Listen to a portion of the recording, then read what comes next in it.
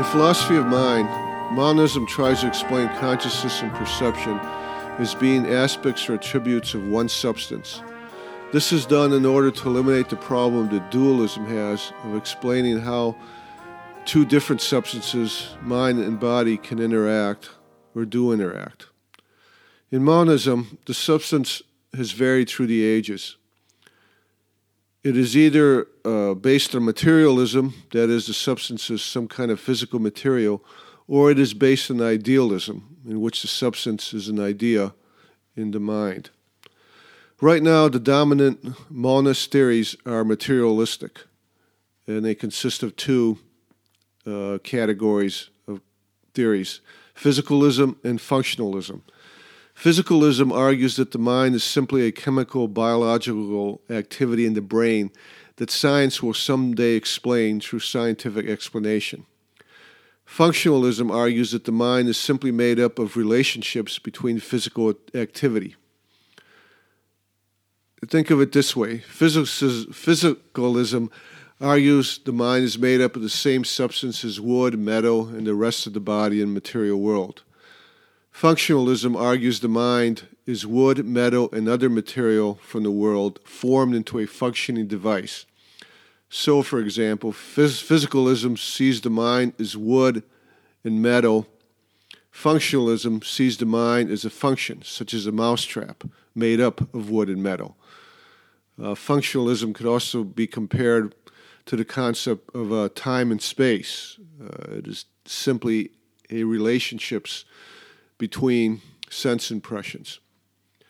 Do either of these solve the problems faced by dualism in explaining how consciousness and perception act? No, not really. Physicalism simply replaces mind-body dualism with brain-body dualism. In order for the brain, as a biological chemical reaction, to act as consciousness and perception, it will still require a homunculus in the brain to start and run all that activity in the same way a computer needs an operator or a robot needs programming to tell it if and when it must raise its arms. Physicalism is popular with the artificial intelligence crowd because it allows them to worship computers as if they were brains. This is a religious worship, not a scientific one, as I contemplated in the previous episodes dealing with the philosophy of science episodes and the philosophy of language. Functionalism is in even a worse shape. If the mind is simply a functional creation like a mousetrap, who created it?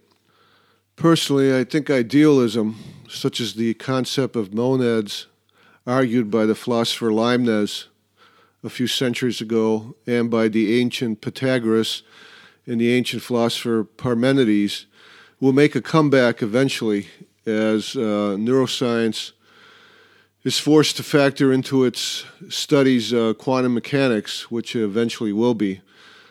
Perhaps the one substance of Spinoza will someday make a comeback once quantum mechanics is factored into neuroscience.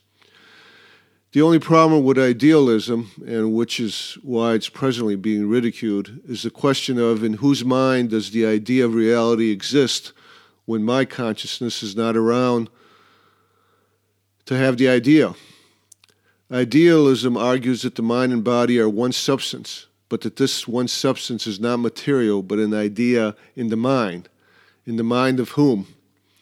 As contemplated in the very first episodes of these podcasts, dealing with truth, idealism, and the idealist philosopher Berkeley, in order to be a consistent idealist and avoid solipsism, one must argue for the existence of a God who thinks the ideas that make up reality when we are no longer around to think them ourselves or are not thinking.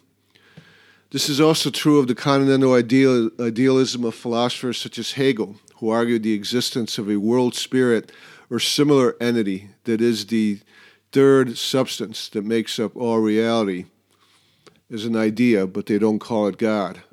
For Spinoza, we are all simply ideas in the mind of God. So God is actually the substance of the world, which is called pantheism.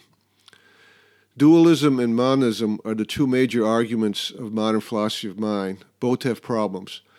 However, if you contemplated and have some understanding of my prior podcasts on the philosophy of language, philosophy of science, and on Ludwig Wittgenstein's private language argument and rule-following arguments, you should see here a third option.